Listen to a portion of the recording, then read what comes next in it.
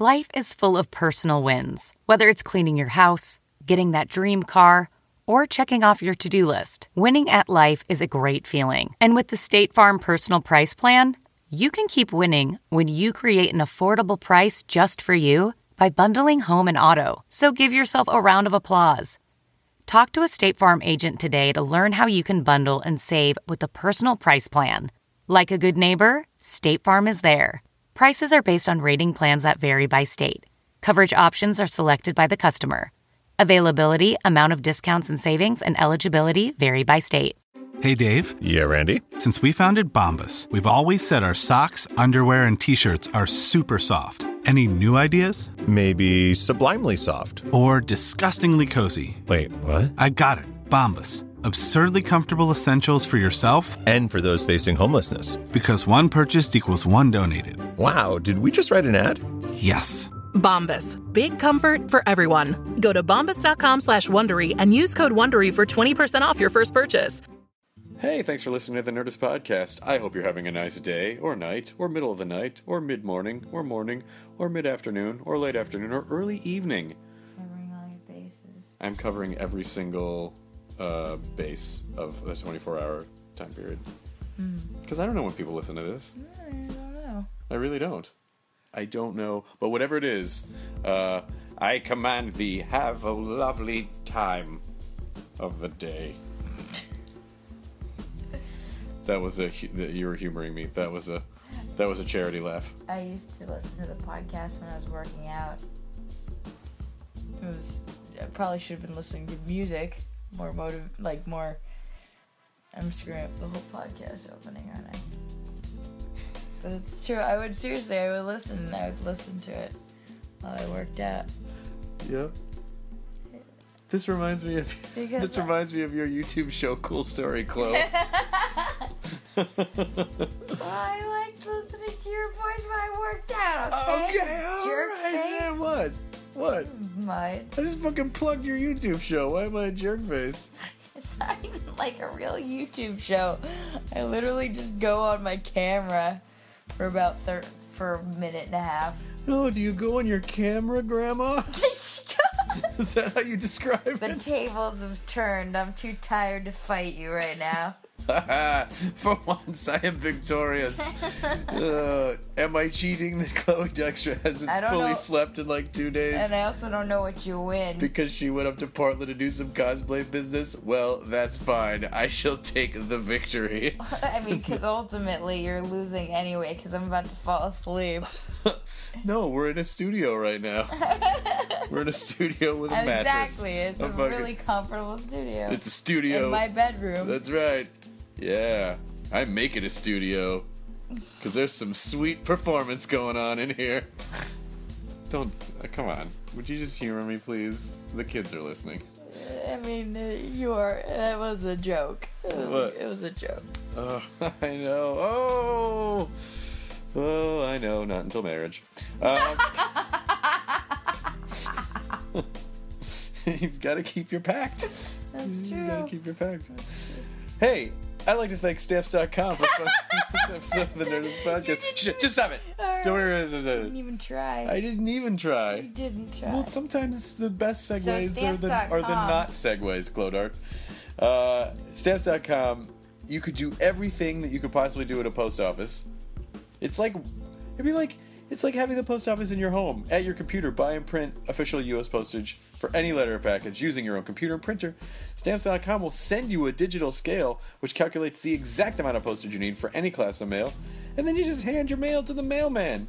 You slap him a high five, and then he walks off, and the sun whistles above you, and then you go back to your day. So it's just like being at the post office, except there's not a line of angry people there, and then you can just be in your underwear. Maybe not when you meet the mailman. Stamps.com has a special offer for Nerdist listeners, no risk trial, $110 bonus offer, includes a digital scale and $55 of free postage. Do not wait! Go to Stamps.com and click the microphone at the top of the homepage, type in Nerdist. Stamps.com, promo code Nerdist. This is a fun episode because I am on a roll with wrestlers. I'm loving. I think I'm going to start watching wrestling now because I now like so many people that are involved in it. Mick Foley, a legend of wrestling, came on the podcast. We also were set up via Twitter on a podcast date, and it completely paid off. Mick happened to be passing through Los Angeles on his way to Australia. He was here for like maybe 4 or 5 hours, and he came to our studio to do the podcast, and is a terrific guy. You can follow him on Twitter at Real Mick Foley. So here we go, the Nerdist Podcast, number 325 with Mick Foley. Now entering Nerdist.com.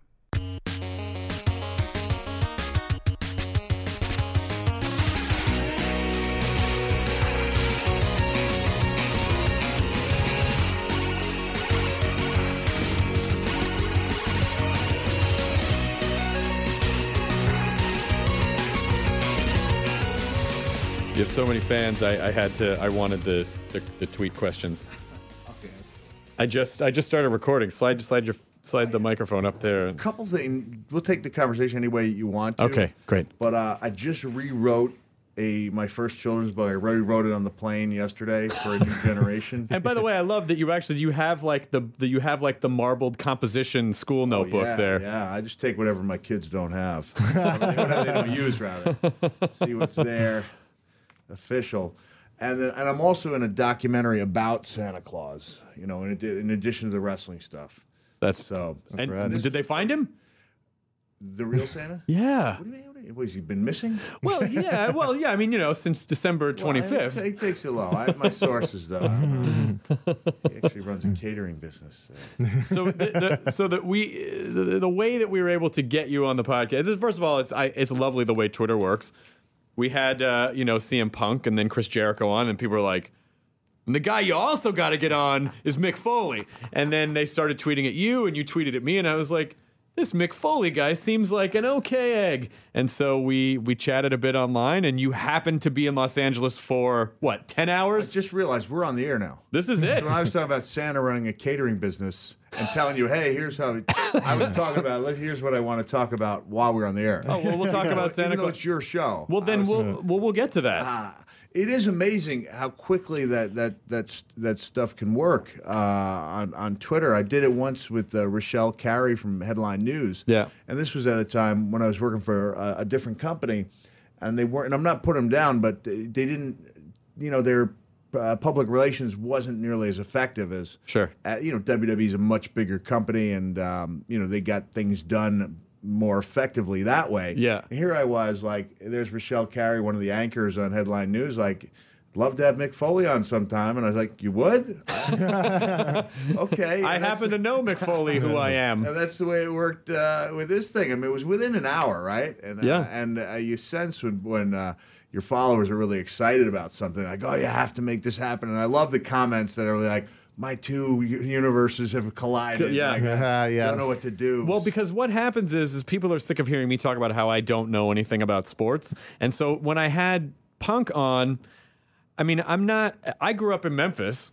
Yeah. So, yeah. I mean, I was there, like I told him, I was there for the beginning of wrestling sort of as we know it. The weekly Monday night shows. It's right? sort of, like I told him, it looked like public access television, but it was like the Jimmy Harts and Jerry Lawler, and I was in Memphis for the whole Andy Kaufman thing and all that. But I didn't really watch wrestling over the years, and then so Punk came on. Super nerdy, super great guy. Then Chris Jericho, fucking awesome. And then everyone's like, Mick Foley. And then you turn out to be a cool guy. It's like, oh my God, these wrestlers are basically just like comics in these Hulk bodies. They're like Hulkrabats. Like these amazing. Well, a lot of the guys, there are some different subsections of wrestlers. Some of them get in there. And I'm not picking a Kurt Angle, but Kurt Angle is an example of the ultra competitive guy. Gets in there because he wants to be the best, no matter what. And I think everybody who does well in wrestling does it because they do want to be the best. But we define being the best in different ways. It's getting those the reactions. Like I was the reaction guy, and Jericho's a guy music. Like he's a Renaissance man, quite a good dancer. And the other guy, I think you have to get on his Edge sometime. Okay. Edge would kind of complete that kind of cool nerd block that. We got. You got a phone charger? Yeah, nice. I think I got. I think so.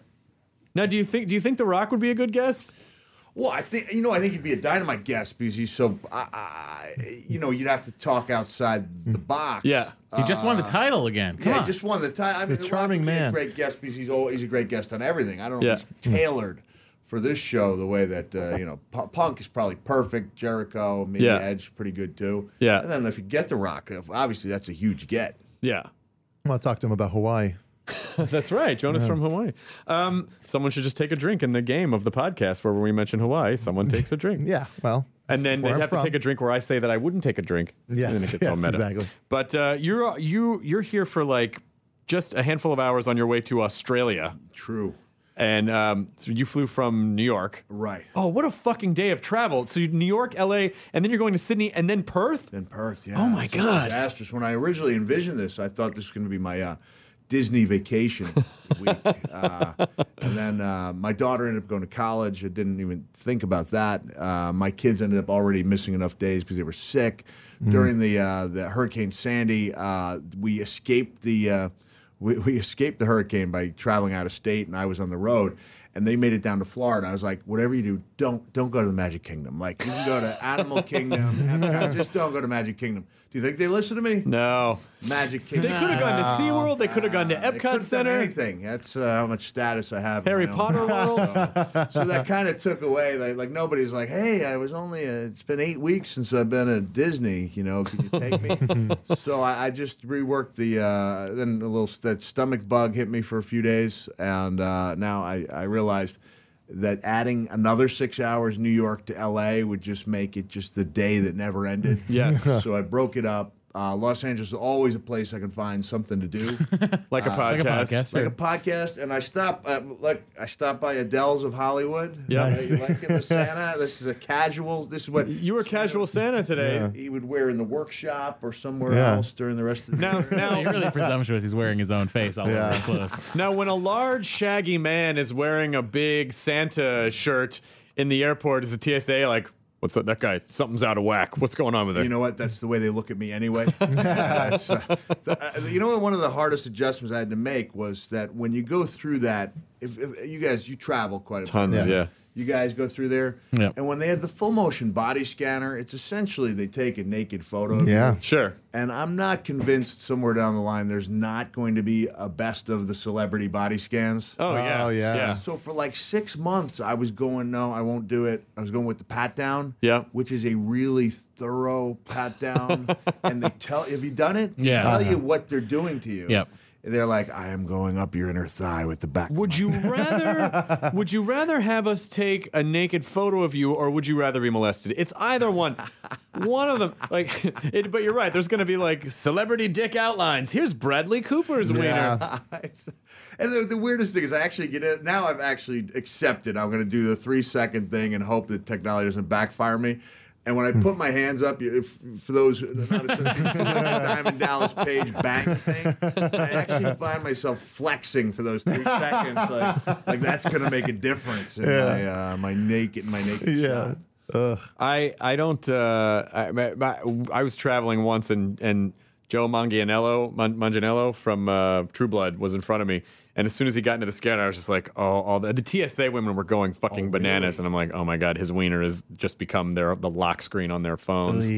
I bet. I bet mine is not anybody's lock screen. You know what? I'm glad, though, that they've made the screen in another room now. Yeah. Now there's not that thing where you're getting your stuff together and you can just look at the people. Yeah. Is that the deal? Because people have stopped laughing when I go through there. Yeah. The other weird thing is that when you're online, you start trying to think of sexy things so you can have like a half an erection when you go through. So that you look a little more hard when you're... We all do it. Come on. We all do it, right? And when you're in travel mode, it's not fucking easy. Give it a little tug, a little thumb. Come on, release it from a childlike state. I didn't expect this line to be so long.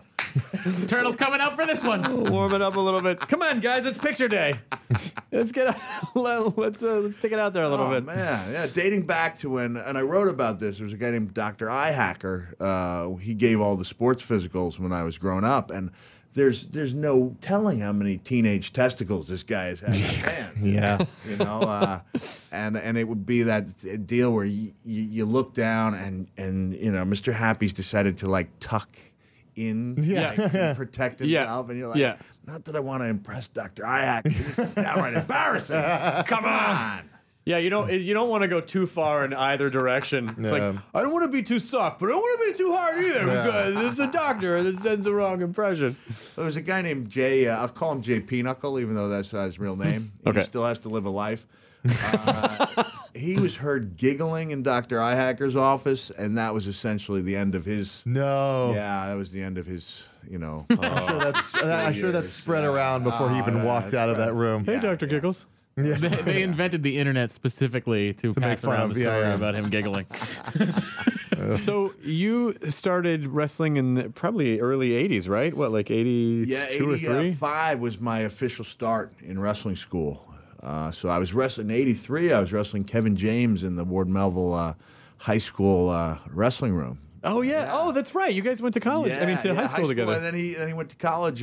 Came in like a year later, went to college with me and hung out with me until he got like real friends. Then he abandoned me.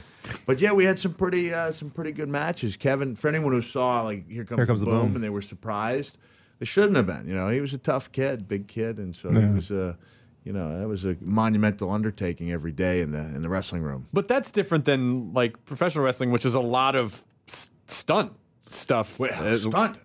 Oh, I've called a stunt man before. Not a stunt man, but you have to know how to fall. You have to know how to land. You have to know how to take someone down without fucking breaking their neck. I mean, it's kind of... Well, there's, you know, you need a little cooperation to make the moves look good. And here's the funny thing is I actually started cooperating in the Ward Melville wrestling room with Kevin James because we were heavyweights, which meant we didn't have to watch our weight as long as we didn't get over 215. And I eventually did weigh in for the super heavyweight for the county tournament with a 2.5-pound weight in my jock. I was like pushing. And we realized that these guys, you know, who were practically starving themselves, sucking weight as they call it, you know, really looking miserable, were working as hard as they could. They were somehow managing to sweat, even though they may have not had a drink of water in days. And Kevin and I were like, you know, this would be a lot easier if we were helping each other out. So we would be there like... You're like calling moves out, and then Jim McGonigal, our coach, came back, good work. Oh, nice. And it wasn't James then. Good work, Foley. Good work. I feel like I saw MTV did that True Life series, and one of them was about I think it was called True Life, but it was basically just like you know, sections of teenagers doing stuff. True Life, MTV True Life. And then one of them was like a high school wrestler, and it was so fucked up. This poor kid had it was almost basically an eating disorder. And it was, you know, he had to weigh in, and he was like a pound too heavy, so he put on all these clothes and tried to sweat it out and pee it out, and he was going bananas and like just barely made it. Well, that's the way it was. And then they'd have like the rest of the day they could then eat whatever they wanted. That's the way my brother was. My brother would get out, and he started wrestling before I did. So I had a lot of experience wrestling with my brother. My brother was a younger. He was a tall, thin guy, and tall, you know, lighter weight guys wrestle a different style. So when I became a wrestler as a heavyweight, I actually adapted to it pretty quickly, and I became like the only heavyweight wrestler in the county who was a leg rider, which was a different way of wrestling. But I don't want to lose your audience too quickly by telling you I was wrestling. I'll just say that my brother was 115 when he wrestled. I was 215, and I was only a couple inches taller than him. Oh, so Jesus. My brother used to get gasps from people, and now they've changed the way they suck weight. Like there's only a certain amount of body weight you're allowed to lose from the time you start. But he'd get gasps, almost like he was just emerging from Auschwitz or something. Almost that bad. Not making light of anybody who really suffered there. But my brother could be pretty tough on me as far as my weight was concerned. Yeah. You know, crossed out the D in the Moby Dick book and replaced it with an M. Right. Moby Dick. And I just remember going and watching my brother, because he was so tall and thin, that he would wrestle guys of like greater stature, but who were smaller than him.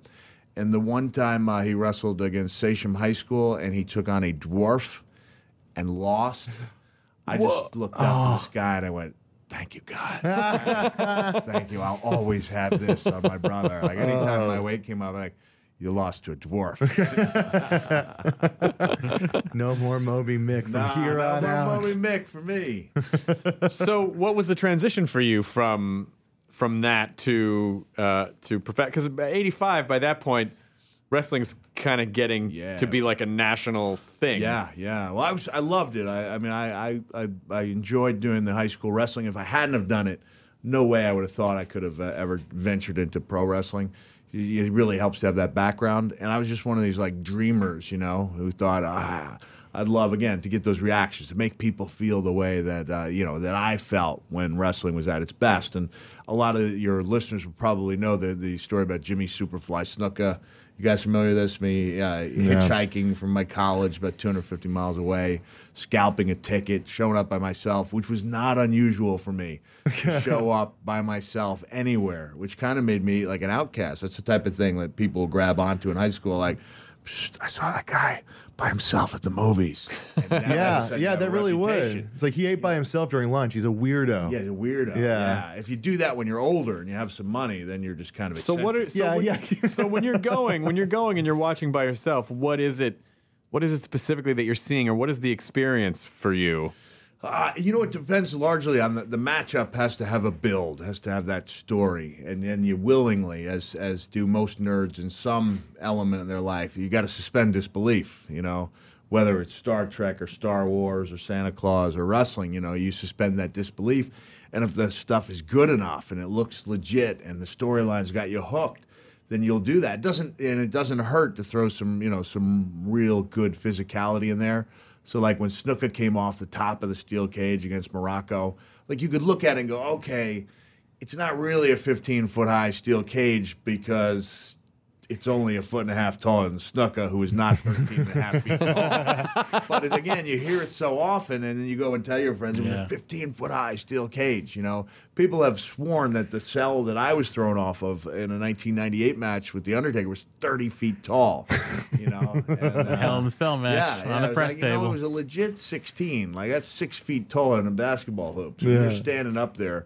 And speaking of Jericho, I was glad he mentioned this in his book. He said he was thinking of doing something off the top of the cell. And he said, I swear to God, people looked like ants down there. Like, you can't believe how high it was unless you're actually up there. And I was reading going, thank you, because that's exactly what everything looked like. Like, it was just tiny. That was such a good match. Wow. That was such a good match. Thank you. So it is. So there is a little bit of P.T. Barnum of like, and this cages are 35 You got to feet. do it, yeah. And people just like... Because I went to an independent show where the guy, he ordered a 15-foot high steel cage, an independent show. And first of all, they could barely fit it in the building. And then the guys, they wanted them to try to come off. They couldn't even stand up on top of there. And the other thing is they're making $50. They're like, I'm not going to do that. It's not coming off. I'm not going to do it. So, yeah, you're better off going 7.5. Yeah, I mean, we've all exaggerated our own sexual exploits, right? So why not just... My dick is 15 feet long. Yeah, that's right. exactly. You can barely fit it in the theater. My dick looks like ants. You mean Ant the comedian? Sideburns. The sort of it's almost like, I think obviously I'm sure for anyone who gets into wrestling now, I'm sure it's really exciting because if they can hit it big pretty fast, everything's pretty much in place. But what seems like it might have been fun for you is that your evolution sort of followed this, what was a relatively nascent organization at that point, right? WWE? Well, just like the way that wrestling had evolved. I know I've written several New York Times bestsellers, but you got to run Nashin by me. I mean, like it was like an early stage, like in its infancy. It was in its infancy. It had been around for quite a while. When I had my second match in my career, it was as a WWE extra in 1986, and they'd just gone national as far as bringing the show around to the arenas. That's what I'm talking about. Like, as opposed to just being like a local thing that you would go and see local shows or see like on public access or like local TV stations, is like it really had started to become a national phenomenon that like, oh, people actually watch wrestling and it's a big thing, and like just as much as they watch football. And it became a point where you didn't have to pretend you were not a wrestling fan. Like, there were a lot of people, a lot of closeted wrestling fans, at that time. And growing up in Memphis, like you said, you would look at it, and how did you determine it looked like it was public access? Yeah. But you would talk to somebody from Memphis, and they'd be like, "No, this is the best show, and this is the best." And then you compare it, and it was like, why don't they at least fix the camera? That's clearly, it clearly needs some white balancing or something. And they're like, no, it works. If it works, why, if it's not broke, why fix it? Yeah. But WWE really showed what a really good production could look like, and people gravitated towards it. You kind of sometimes confuse, quality with presentation, and WWE did for a while. They snuck in some guys who were just horrendous. From a wrestler standpoint, a young wrestler standpoint, it was like, what about me? Like, I knew I was working with. Are you listening, Brutus the Barber Beefcake? Yeah, well, I'm not picking on Brutus here. Come on, what I'm saying, there were, I would look and I would see some gimmicks, Mantor being one. I actually was going to write a children's book with the island of, worthless gimmicks. Where all the characters didn't work out or all banished to an island. Everyone just has a prop. And I would be like, what about me? And it was one of those things that kind of built into a healthy anger. So that it kind of drove me. And even when I did this pretty famous series of interviews with Jim Ross in 1997, I had a way to vent that anger in that interview, and it was pretty good stuff. So what is the constant mindset of a professional wrestler in terms of trying to figure out what character you want to portray and kind of staying relevant and staying ahead of the curve and being able to... Staying ahead of the curve is, it's so important. Because you got to see that curve coming before other people do. And there have been guys who, during the era, especially of the catchphrase, it was frustrating for me to see how easy it was for people to go out there and say the same thing every week. And I remember, you haven't heard me drop a single F-bomb, right? No. I usually use it as an action verb. The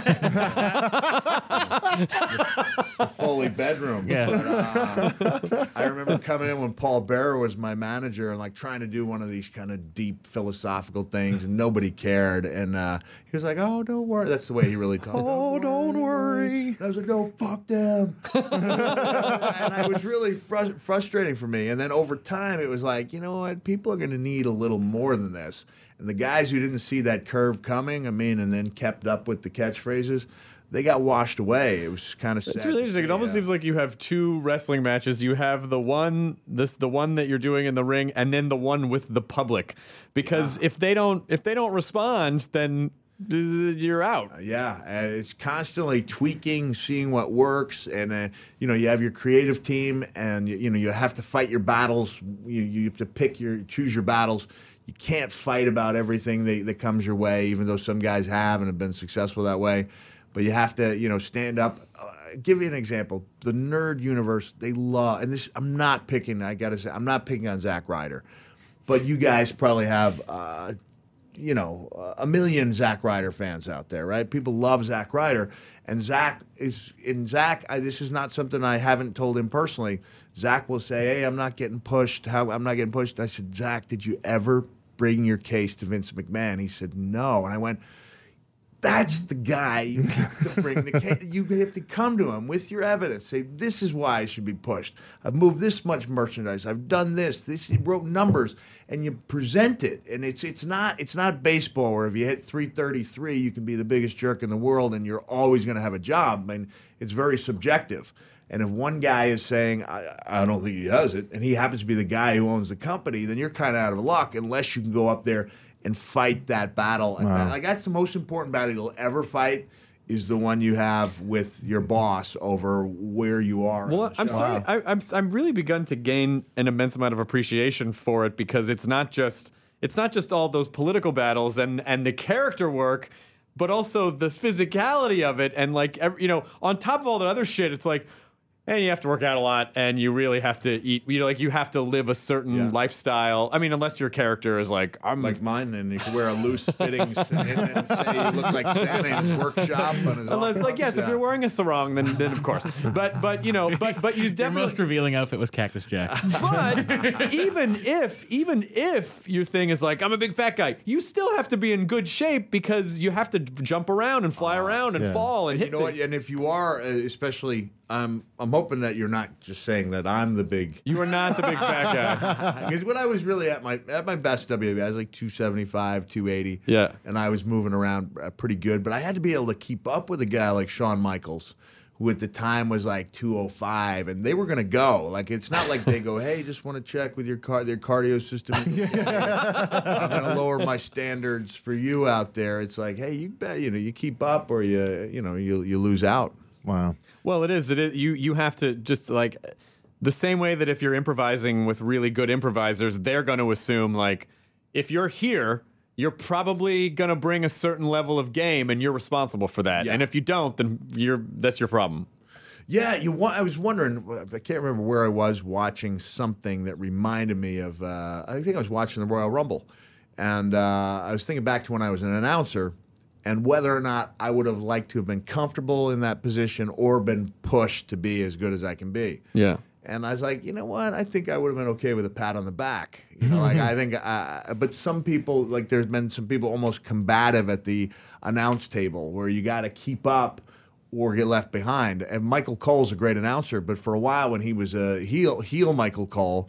Before, like, the real-life babyface turn of all real-life turns, which was Jerry Lawler having a real heart attack. Yes. Turned Michael Cole into a babyface in a way that he probably can't. You can't be the guy in the coal mine because you saw him. Everyone's going to remember Michael Cole as the guy with the completely white face saying, this is Jerry Lawler's had a heart attack. Like, he's now a babyface. Yeah. But when he was a heel announcer, he was pretty rough on those commentators, and I'd sit there and be like, I don't know how Booker takes this, If I was Booker T, I'd be grabbing Michael Cole by the gullet and going, hey, man, back off. It's really, really competitive in ways that you wouldn't think. I'm interested in exploring the idea of how, and you defined it for yourself, but how different wrestlers measure success because, it's basically...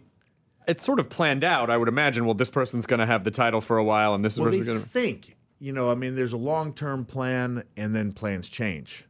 For example, I was on hand at one of the tent towns in Massachusetts, which were fun towns. It was like the Cape Cod Melody tent. Great. There was another one in venue. Rhode Island. Yeah. Fun venues. South Shore Music Circus? Yeah, okay. Yeah, there you go. Yeah. There was one in Rhode Island, too. There was a lot of fun. Great atmosphere. And then when you got your check, you're like, oh, why do we go to these crap? Because there's not many people there. But a guy came up to me, head of merchandising. He was like, hey, we're thinking of having a T-shirt for you. And I could see on my bar graph or chart that they had T-shirt and like two other items marked off. Mark Henry had every item that was possible. They had him checked off. And Barry Windham, great wrestler, but under the character of the Stalker that went nowhere, had almost every item marked off. Like they really wanted to merchandise the Stalker. And then Steve Austin comes walking up. He's like, hey, Miranda, how about a T-shirt for Stone Cold? And Jimmy Miranda, he got like, Steve, don't take this the wrong way, but the office just doesn't see a lot of merchandising potential in you. And like a year later, everyone's wearing the Austin 316. So there's a plan, but the plans change sometimes day to day. Sure. Wow. But because obviously it's really cool if you get to be the WWE champion, but do you become the champion for reasons that aren't necessarily like, oh, he really bested this guy in combat? We're treading on some sacred ground here. I'd rather leave some of this up to the imagination. Okay. But sure. They have guys who can really carry the company. And then there were guys like me who were transitional champions. Like, yeah, he won the championship, but we don't see this guy. Like, he's not going to be the face of the company for very long. But you know what? Like a Buster Douglas. Like a Buster Douglas who can have that one amazing night, and no matter what he did with the rest of his career, you can't take away that incredible night. Right. You go back and watch that. It's amazing that the announcers are literally going, well, but Mike's a little slow, but he's going to turn this around. He should be taking care of Buster Douglas. These are the announcers. They're supposed to be objective. You guys want to go get a pizza, or do you want to watch the rest of this? And then all of a sudden, it's like, they start taking it more seriously. And so Buster Douglas is a perfect example of a guy who would never again reach that pinnacle, but he had that one amazing night. In wrestling, the biggest challenge is that we finish our WrestleMania, which is our Super Bowl, and unlike the NFL players, and the MVP, and I think I use this line where you go, what are you going to do? I'm going to Disneyland. And you interview the guy in the main event at WrestleMania. What are you going to do? Well, I'm going to get in my car at 6 a.m. I'm going to drive 200 miles, and I'm going to have a live match tomorrow. Oh, man. Monday Night Raw. I'm sorry. Yeah, it is. It's like, it's a lot of pressure to be at your best all the time. And the most faking that goes on is where you pretend to feel a lot better than you do. Like, that's the irony is that you think it's all about, oh, God, look, I'm not really hurt, but I'm pretending I'm hurt, when in reality, a lot of the times it's, I'm really hurting.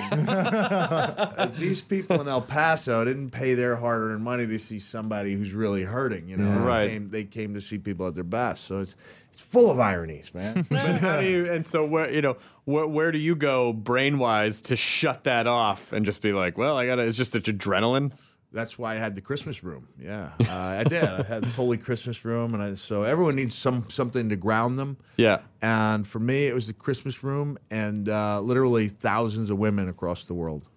No. I made that part up, but I was kind of grounded. I would go to amusement parks. Even when I was shopping for this shirt at Adele's, which is an amazing. You guys been there? Yeah, it's on Hollywood. Amazing place. Yeah. And they asked me a question. I said, there's worse things that a grown man could be doing than going to Adele's of Hollywood. When they're in Hollywood, yeah, that's my thing. Adele's of Hollywood and the Nerdist. So. Are you wearing a Dude Love shirt underneath the? No, actually, it just happens to be a different tie-dyed shirt. No, believe it or not, it is tie-dyed, but it's a tie-dyed snowman. Hey! Snowman shirt. Snowy Garcia. Could I get a plug in for a yes, couple of Yes, let's talk. Real Mick Foley. If you just go to Real Mick Foley, whether it's at Real Mick Foley for Twitter, realmickfoley.com, the website. It's got all my upcoming shows.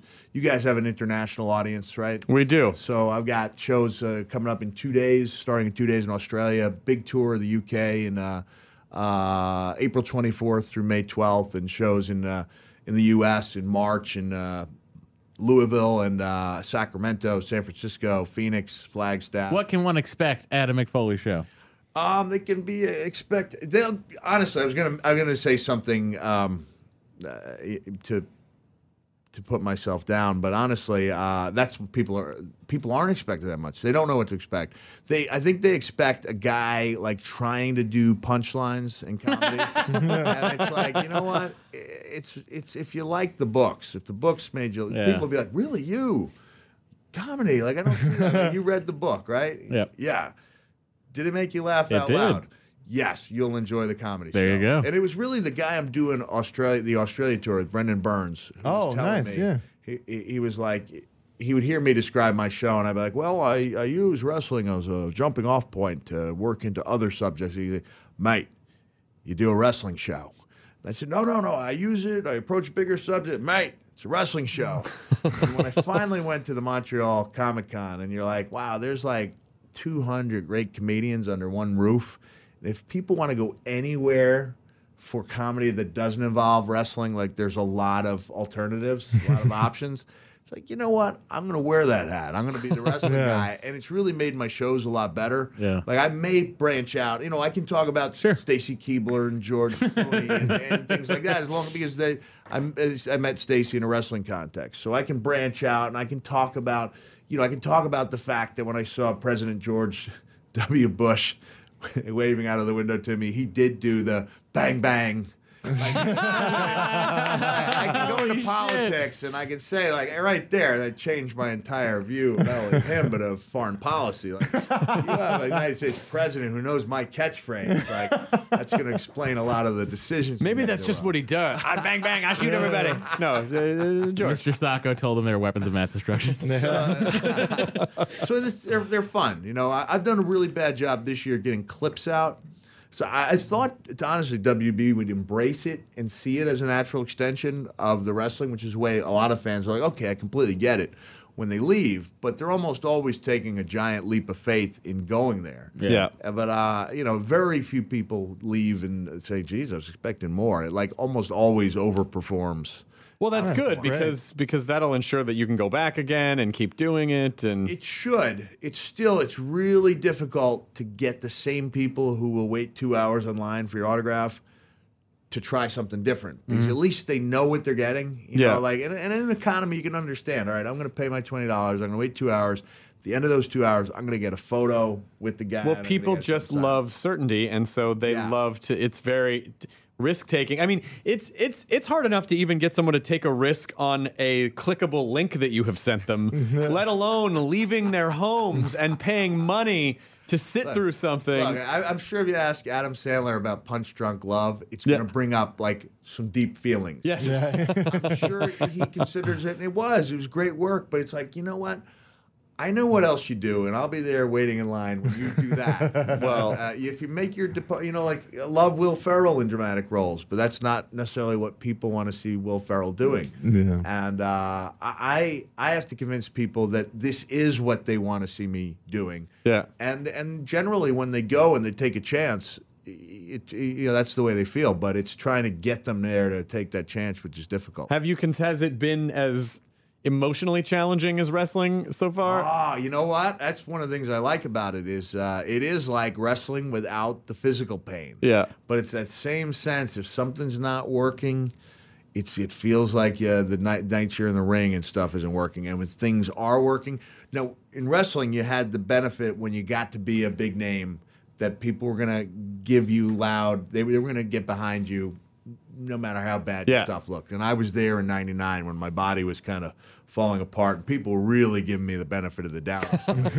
some of these matches. But in comedy, you get like 5-10 minutes, and then that's kind of I would say five max. Yeah, if you're not making them laugh after 5 and you do like an hour show like I do, it's either, you know, it's going right to the Q&A right there. They're even more disappointed because they're expecting, if they know who you are, they're like, this should have been better, you know?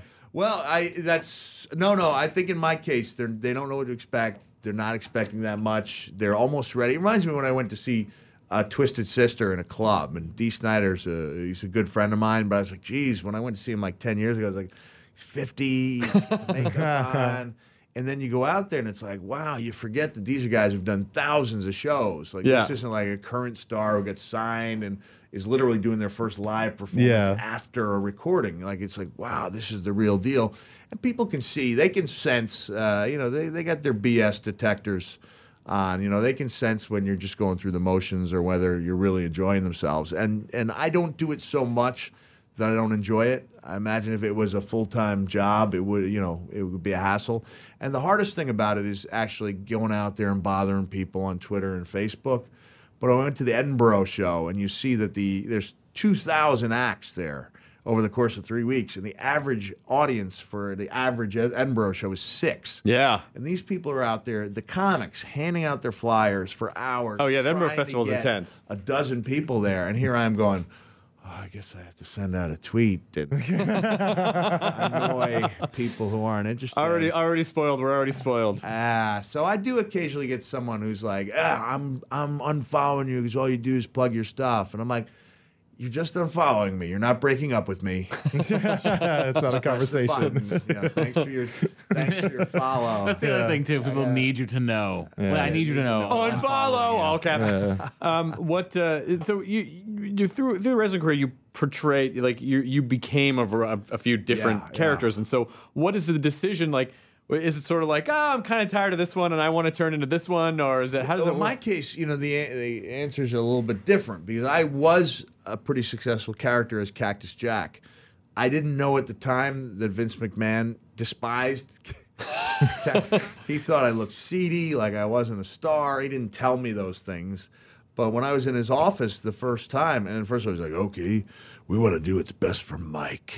Calling me a name that, only my mom or my kindergarten teacher knows. My mom when she was really angry. And it's like, man, he doesn't even really know my name. We went through some things, and he showed me a sketch of a guy in a mask. And he said, that's going to be you. And, I really took a lot of pride in my, facial expressions as a way of telling stories. I was pretty down about it. And then my wife helped convince me, and Jim Ross helped convince me this is a way of, doing something different. Who knows, maybe it could even turn into something better. And it did. It turned out to be the best thing that could have happened to me because then I had Mankind as a character. A year later, Mr. McMahon found out that I'd always secretly yearned to be this Dude Love character. Saw the footage.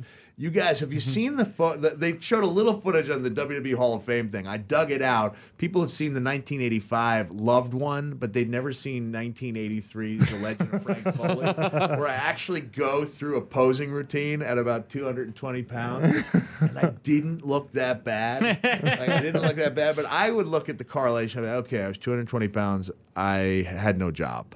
At 2:35, I was sleeping in my car, and I was eating peanut butter and jelly sandwiches. I got hired at 250. They're getting a push at 265. I went to WC. Like, hey, this is pretty clear to me where this path is supposed to take me. And then by the time you're 320, it's kind of like, all right, maybe I'm overdoing it here. The Loved One, that was the Henry Winkler movie, right? No, not the Loved One. What was the Henry Winkler wrestling movie? I know the one. Yeah, we should look it up. Where he played a Gorgeous George type character. Yes. Yeah. It was like the world's great. It was some sort of superlative, like the greatest something. Matt, you're looking that up. Mm-hmm. Yeah, Henry Winkler. Henry Winkler wrestling. Little Henry Winkler trivia for you. Please. Kevin James Henry Winkler trivia. The Henry Winkler character. The one and only. The one and only. So I was way off. The Henry Winkler character, Mr. Betcher, in Here Comes the Boom, is actually named for a real life Mr. Betcher, who is a very good friend of mine, and whose son is a very good friend of mine. Nice. Had one of the great quotes that I'd ever heard, driving me to a college way down North Carolina, Virginia, when it's time when you're a college senior and taking that trip. And he was talking about being in the Marine Corps. And this is a great quote. He goes, "Believe me, Mickey. Believe me." Unbelievable. And his son walked up and he said, "What, Dad? You know what you just said? Believe me. Believe me." Unbelievable. That's going to be the new chant. That's going to be a new chant. Believe me. Believe me. Unbelievable. I asked people on Twitter if they had questions for you because you have quite a rabid fan base, and so as soon as people saw, like you said, as soon as people saw you were coming on, it was like. So I said, if you have questions for Mick, what are they? So I have some Twitter questions for you. Let's hear it. Okay, this is from @HolyToaster. Hey Mick, saw you in Kansas, gave you a Whataburger gift card. Have you used it? I did. Fuck yeah! I did not know that it was only when I was in Kansas that I got the call that I was going to Raw in Houston, and Whataburger, is based out of Texas. So I not only used it, it came out to like $9.87, perfect. But when I'm in Texas and I don't know when I'll be back, I hit it like 3 times in that 1.5 day period. Yeah. Oh, good. That guy's going to be thrilled. Thank you very much. This is from @DomRisk on Twitter. Will we ever see an all-true biography of Vince McMahon, and are you the guy to write it? Oh, man. Wow. At one point, I wanted to write a book centered around even one day at WrestleMania. I want to call it Maniac, Inside the Mind of Vince McMahon. Wow. And I pitched it to him, and he said, Mick, I think what I'd like to see is another book of yours. And I thought he was kidding me. And then a couple days later, I got a call from the publisher saying, so I hear you're going to do another book for us. And that turned out to be the Hardcore Diaries. But I thought it'd be really impossible. It'd be really, really difficult. And I'm not a good enough researcher to really do a true biography on Vince McMahon. But I think just having full access to him for like even a few days, and then following like 3 or 4 storylines. You know, the guy who's having his last match, the guy who's having the biggest match of his career, and the guy who's getting like the big break. You know, that could be a really fascinating book. I was also asked if I wanted to participate in the history of the WWE book. Which, that's cool. Which I might. Hey, as long as I'm talking, can I mention something? You mention whatever you want. This is your platform. This is something. Maybe this is breaking news, and Please. I want some feedback because I'm going to read two different versions of the story. I'm rewriting Christmas Chaos for for New Generation. It's not the Attitude Era book. We're taking out, the naked elves can have a pair of shorts on. Especially, you can get away with this photo with the naked elf running around, but you can't get away with this photo. No, he is full moon elf. Full moon. So at the point where Santa staggered up the stairs to talk with Mrs. Claus, but as he reached the mirror, he simply had to pause. Maybe it's my image, he thought as he wiped away his tears. I haven't changed the way I look in over 90 years. The story as written is outdated because it says, this beard will be the first to go, and then this old red suit. I'll buy myself some cool new shoes and lose these dull black boots. Then I'll buy some fancy chains like that wrestler named Too Hottie. Then poor Santa took a look at his plump and dumpy body. And then it says at that time his butt looked like Rikishi's did. And Santa did believe it may have been those million cookies he ate last Christmas Eve. Here's the 2 variations, okay? All right, and I don't have it all written down perfectly, but it said, I'll buy myself some cool new shoes. This is selection 1, and lose these dull black boots. And then I'll buy some awesome chaps just like Shawn Michaels did. Then Santa realized he weighed 3 times. He weighed what 3 Shawn. Just like the Heartbreak Kid. Sorry, awesome chaps, just like the Heartbreak Kid. Then Santa realized he weighed 3 times. He weighed what? Three Shawn Michaels did. All right, I'm not reading it very well. The other one would be, I'll buy myself some cool new shoes and lose dull black boots, and then I'll buy an awesome robe like Nature Boy Ric Flair. Then Santa looked in the mirror and his hope turned to despair. That's really funny. His body looked like Brodus Clay's, same butt, same hips, same thighs. 500 million cookies will do that to a guy. Do we like the Shawn Michaels, which was read poorly, or do we like the idea? And you're going to have the thought bubble in Santa's head. Here he has the thought bubble, like, okay, he looks like a Scotty Too Hottie. Now, Santa. I think, I do have an opinion on this, and I think it just depends on what you want the tone to be. The former is more of a dig. The latter is a little more of it's a little more like of a human, yeah. So I think it depends on, does your audience want to see you take a shot at a guy or really talk about the human condition? So you think he's taking a shot at him if he says the Shawn Michaels 3 thing? times what Shawn Michaels did? Well, and also he was, you know what? I was talking to the guy next to me. You guys are not the very first. The guy next to me on the plane was pretty cool guy, and I was like, hey, what do you think about this? And he was like, you know what? If you're looking for a G-rated book, I'm afraid that Shawn Michaels chaps on Santa send the wrong message. No, there's been a lot of changes in the world lately. But I think one the Shawn Michaels one is more comedy, and I think the Flair one is a little more like a little more sadder in a weird sort of way. I like so that. It's just whichever way you want to go. I think the bubble. I think Shawn Michaels. I think the Ric Flair Santa as Nature Boy Ric Flair. Yeah. Would look funnier. There's a lot more you can do with it. I don't know if anyone needs to see Santa in chaps. In the thought bubble, he should be saying woo woo woo instead of ho ho ho. Is Santa a WWE guy? Meaning? I mean, Santa Claus. It's like he's a guy. He's got a character. Yeah. It requires a tremendous amount of planning and physical. Well, there's a rumor out there that I was Santa Claus on TV, that I was the man who got run over by Alberto Del Rio's car. I can never confirm, but I will not completely deny that I was Santa Claus. I'll bring up a picture, though, so you guys can be the judge. But go ahead and talk. Here we go. This is from Bryce Melendez on Twitter. Was there ever a dangerous bump that you flat out vetoed? You know what? Honestly, I vetoed a lot of stuff. that probably surprises people because I always put myself in a position where I was in control of my own destiny. Yeah. Even if that destiny looked to be painful, like I was in control. So if someone made a mistake, it was going to be me. I ixnayed like suplexes that looked a little wild that I wasn't in control of. As you get older and you realize that guys, need to get over and they need for their stuff to look good. Your long-term chiropractic health may not be their first concern. So sure. I would tell people, look, I can't do that. I'd be diplomatic about it, and then I would usually offer them something that looked better that I was in control of. So I did, and I think it's important because for younger wrestlers, they should never be in a position where they're doing something they don't feel comfortable with. You're better off not getting booked than being in a position where you're doing something you don't feel comfortable with. Because you're going to make a mistake. You're going to make a mistake. You could make it look bad. You could get hurt. I mean, I visited a young man who was paralyzed in the hospital because he'd taken some kind of very dangerous suplex in his first match ever. And the only reason he was even in the ring is because he'd sold 10 tickets to his friends. And then the referee literally shoved him out of the ring with his foot. I mean, kicked him out of the ring.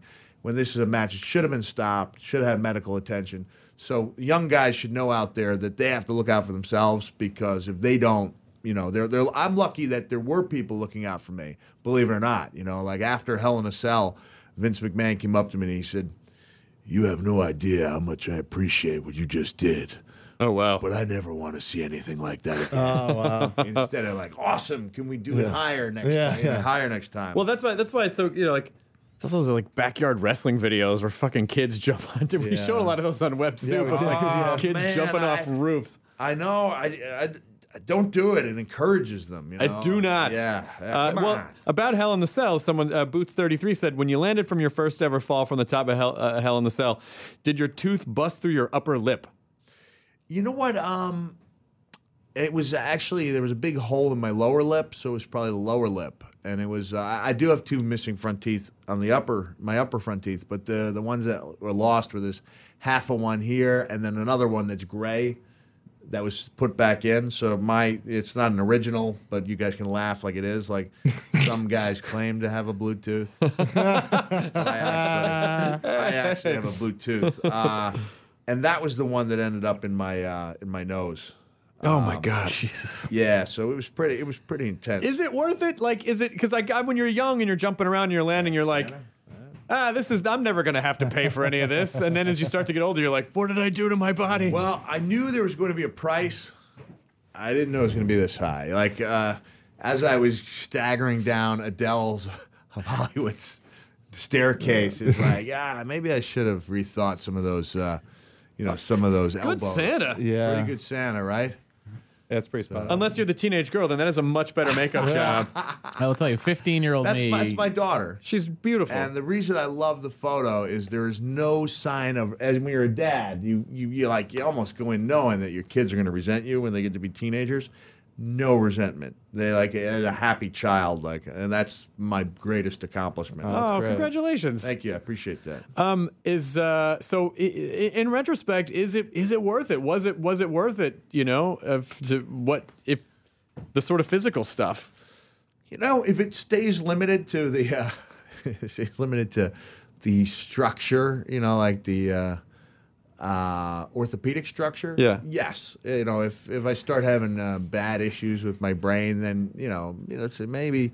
But even if it's not worth it, then what will be worth it is hopefully people learning. Yeah. From my mistakes, and I think people have. You can't WWE. I don't think we've seen a chair shot to the head in a year. Oh yeah. Someone had a chair question, which was someone hit you like 11 times with a chair, and they were supposed to only hit you a couple times. What was that? That was the moment getting the better of us. That was me and The Rock. And I was in the WWE warehouse, speaking of photos. My wife sent me a couple dirty photos for my trip, so I don't want you guys... Are you dressed like Santa in those? No. Look, there's the chair that The Rock actually used on me. Oh, shit. And you can see the dried blood. You see that thing? That chair is mangled with your it was really body. That was bad, That was bad. And keep that stuff? They do that. That's it's like a Hall awesome. of Fame without a Hall of Fame. It's a warehouse, and I was there because they were shooting the cover for my DVD, and I was excited because instead of just putting an action shot or a promo shot, they're doing it like Masterpiece Theater, like Dinner for Five. Oh, yes, yeah. And so they have me as the as all my characters. And I was, Cactus, Dude Love, Mankind, Mick Foley, and I was like, but there's 5. And they're like, yeah, what are we gonna do? I was like, I brought the Santa outfit. So I was in the warehouse and looking around. It was, they have the Hell in a Cell there. Oh, They've that's got amazing. everything. I want to go. They have stuff that I sent them years ago. I think because I was going to have it be part of the WWE auction, and they decided to keep it. But it was like the outfits my wife made for me when I was in WCW in '91. Wow. Some cool stuff going back to World Class. The chair that's all mangled. Wow. So Just someday, one room full of ripped yellow shirts from Hogan. All the leftover Bret Michaels sunglasses he would give us. I'm surprised they haven't turned that into some kind of a money-making venture. People would pay to see that. I think what they need to do is find the right venue, and I think it's like if you put it on its own, maybe people aren't going to go out of their way just to visit WWE Hall of Fame. There are times in the year when Cooperstown is Baseball Hall of Fame is pretty barren. But I think if you put it in an attraction like put it in Vegas or something. They should. Why don't they tour it? Put Why it don't at they tour Caesar's it? Palace, home of the worst WrestleMania. that was a little bad, It was right? terrible. Yeah, was that Undertaker, Giant Gonzalez? Yes. Yeah. Giant Gonzalez, one of those guys that you're like, really? He's just big. Why don't they tour it? Like they could tour it with. Just set up. They did that. They Well, did have a little tiny. They have a tour. tiny one yeah. tour, but they have so much. Stuff's so vast that they could have their own building. They should put it in the Hilton where the Star Trek experience no longer exists. I know. It's all gone. The worst day of my life. Yeah, can you believe guys, it? We when haven't that talked closed. any Star Wars. Is that okay? What do you want to talk about? No, I got to tell you, man. When I was younger, you had to pick between Rocky and Star Wars. I went Rocky, so I never was enamored the way I went. I saw the first 3, and I've met several of the guys over the years, who were in the Star Wars. Kenny Baker and I used to talk. Oh, that's great. You should have had Kenny Baker beat your brother on a wrestling match. Yes. Dressed as an Ewok. But no, I don't want to lose my nerd credibility, but I was never caught up with it like a lot of people were. Yeah. Star Trek or Star Wars? Which one? All due respect. Favorite Star Wars? You know what? Wasn't it the Return of the Jedi? That's your favorite one, the puppet show? And I saw a bunch of these puppet Star show. Treks, which were very good. Yes. Yeah. And even the retelling was very good. So I'll wander in and see it. Yeah. I'll wander in, and if I think that Captain Kirk is going to make love to a purple woman, for example, or a green woman, then I'll tune in to watch that. What do you like to watch? Like, is there any? Are there any shows you're watching? What kind of what's your what kind of personal stuff are you into? I have to tell you, I became a RAINN online volunteer, like a sexual assault volunteer, help people, and it kind of took up most of my viewing time. And I don't do it anymore. I wish I could say I did, but I got out of the habit of watching all my favorite shows, which were like Dexter. Californication, Nurse Jackie was another Really one just I everything liked. on Showtime. Yeah, New Girl. I like some Larry David. I love some of those shows. But I'm not real up. And when I do catch an occasional show, I've never seen Big Bang Theory, not once. Never seen it either. I've seen like 2 Glees.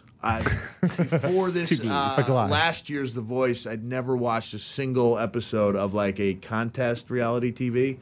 And the only reality TV shows I've watched are the ones I've appeared on or where I have friends on. So I'll watch Celebrity Apprentice. Celebrity Apprentice, or I'll watch the one Celebrity Drug Rehab. Oh, yeah. Hey, I got a friend of mine on there. Oh, no. Hope it does well. Tell us about your work with RAINN. Yeah, I was a volunteer. I linked on there because I was a huge Tori Amos fan, and I thought that sexual violence was something that was just handled by survivors and women. And then when I was on there, I was like, hey, this is exactly where a guy could be helping out. I had hoped, I still hope that sometime we'll do like some kind of PSA with all the unlikely allies like the pro wrestler, the bull rider, the car rider, the football player. You have 6 or 7 guys with the right message, and it could be pretty powerful. I was asked by a group in Chicago to speak out against Rampage Jackson. I guess he did a video, like a spoof video on how to rape a woman. Oh, Jesus Christ! I was asked about the subject of rape humor by TMZ, and I think my answer was too serious because it never aired. And this was right after somebody from WWE, Isaiah Washington, was that his name? Yeah. He was let go for saying that his tag team was going to be like Kobe in a Colorado hotel room, unstoppable. But for comics who think that it's free game, that it's their right, it's like, yeah, it's your right if you think entertaining people involves bringing up the worst experience that someone's ever had in their life and having them relive it at your show. Sure. That's not what... I may not be the best comic in the world, but no one's going to have the worst time of their life at my shows. And so I was asked about what I thought about, humor revolving on rape. I said, theoretically, it's possible.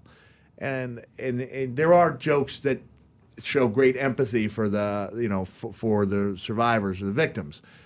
And so you can find humor in it, done the right way. Springtime for Hitler is one of who doesn't laugh. And it's like, Hitler humor would have been considered taboo, but there's a way of making almost anything humorous. But I said it's kind of like hitting the help me with my baseball, nail on the slider down and away. Like, yeah, you can hit it, but more often you're going to look bad so often going for it. Most of the time you will foul it off your ankle. Well, I think, and you're just better off leaving that one.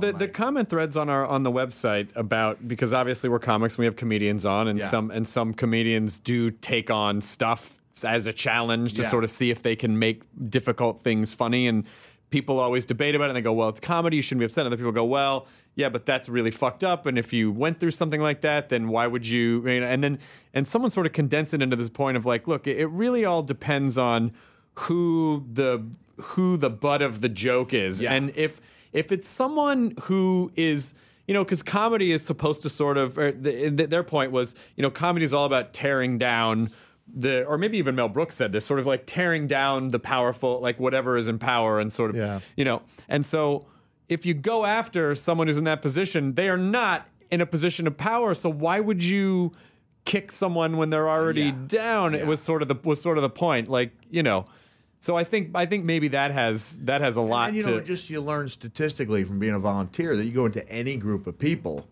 and somebody in there is a victim of sexual violence, or somebody knows somebody, whether they know it or not, because it's talked about so seldomly. So, my hope by getting involved is I could be part of a larger conversation where you could go around and you'd be like, listen, there are things like muscular dystrophy and cancer like that we can't stop. Like a kid with muscular dystrophy has a death sentence. Like, there is no cure. Every day a kid lives with muscular dystrophy is a day closer to the day they die, unfortunately. Like, you accept that. But then you take something like bullying or sexual violence. In fairness, every day we live is also a day closer to the day we die. That's true. Not me, man. Not me. All right, but not at 16. Sure. I have a friend who lost 3 children before they were 17. Jesus and Christ. So you take these things that you can't change, and then you compare them to ones that are completely preventable, and you say, why? This, even for guys who have a good time and come on and have their outlets and have a good life. A lot of pain. There's a lot of pain involved in day-to-day living, So why exacerbate that when we have the chance to eliminate it? Well, I also think that because my stance on comedy for a long time is always like, well, and it's sort of shifting a little bit. I think because I'm empathetic to people who get bummed out about things. Yeah, and so I guess the way that I sort of feel about it now is like, look, I respect that a comic can do pretty much whatever they want. There will be consequences if they broach certain topics, and there are certain things that I won't. Like in some situations, especially with this subject, what I'd like to be able to do is instead of firing off, and I shouldn't have named the guy, because I really did. I wanted to go and maybe present my case and say, do you guys know how much pain this causes? Like, are you aware? Because, I did a speech one time for like 300 military members for RAINN. And I took that standpoint that if you knew what type of pain was, you were creating, you wouldn't do it. Like, I don't think I would ask survivors on the hotline, like, do you think the person did it, do they know? Do you think they know what they did? And a lot of times it's no. Do you think they know the amount of pain that you've been? No. And if you went to somebody and said, this is the worst thing you possibly do to somebody, like this thing you thought was just something for a night and then you move on from, and then some of these guys become like serial abusers, where they specifically look for women who can't make a decision because they're too heavily under the influence. But if you say if you spelled it out for most people, I have to believe that most people would not decide to create that type of pain. And then afterwards, when we were having a little something to eat, the lady from RAINN goes, I really liked your speech, but I disagree with you. And I said, really? What about? She goes, I think they do know how much pain they're causing, and that's why they do it. And I was like, ugh, I felt like I'd been kicked in the stomach. And I have to believe that's different. There are people. I just saw the biggest downer movie of all time. Did you see, anyone see We Have to Talk About Kevin, or We Need to Talk About Kevin? We Need to Talk About Kevin, yeah. Holy crap. No. Oh my God. Yeah, it's brutal.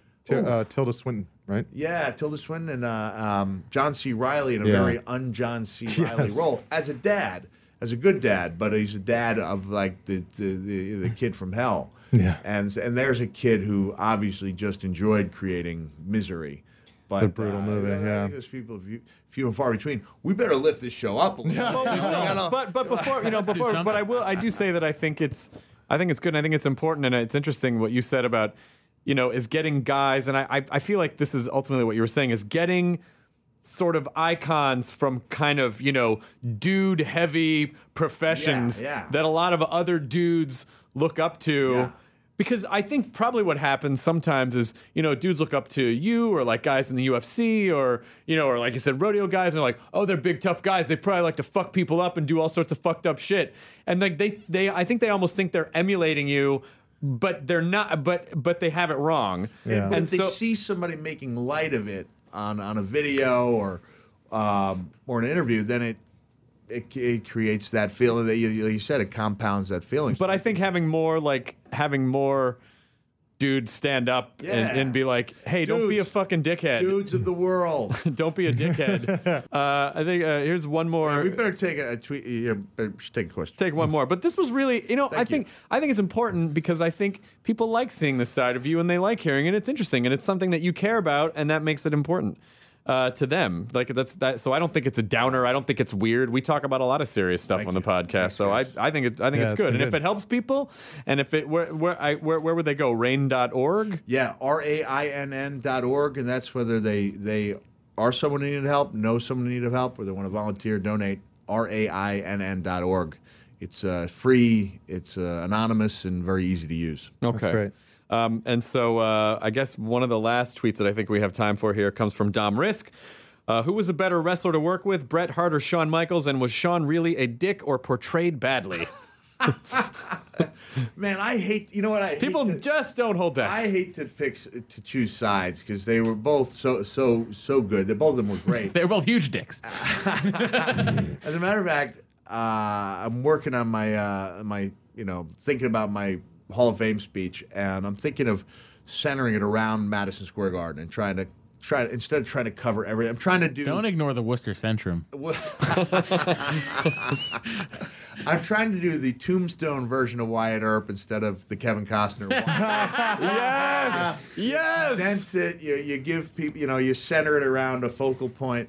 And there were only 2 house show matches that I wish I had on videotape, like matches that were so good I wish I had them, that are, just gone, except in people's minds. And one of them was with Bret Hart in either Manchester or Birmingham, England, and the other was with Shawn Michaels at Madison Square Garden. And I always got along really good with Shawn. I mean, I loved wrestling him, and he was the perfect opponent because he was small enough to where I could do, like, big guy stuff. even going back to 96 and Mind Games, like there's no one else I could have done the back suplex, turn into a cross body off the top rope through the table with, because I wouldn't have felt comfortable doing it with anyone. I don't think I could have controlled and ensured the safety of anyone else. I really got along good with him, but I think he'd be the first to admit that he was not portrayed inaccurately back then. And if there was ever a case of somebody redeeming himself and having like the greatest second act ever in pro wrestling, it was Shawn. Wow. Even though you guys chose to vote down Shawn Michaels' appearance in the reworking of my... Well, I mean, if he's going to, if it's somebody, it's going to be Ric Flair. You can bring him back when you write your Vince McMahon book, which should be called Mick, M-I-C-K, Man, M-A-N. Here's my question for you. McManiac. Why did they never decide to just score the plastic ribbon that runs around those folding tables? Because that looked like the most painful part of going through a table.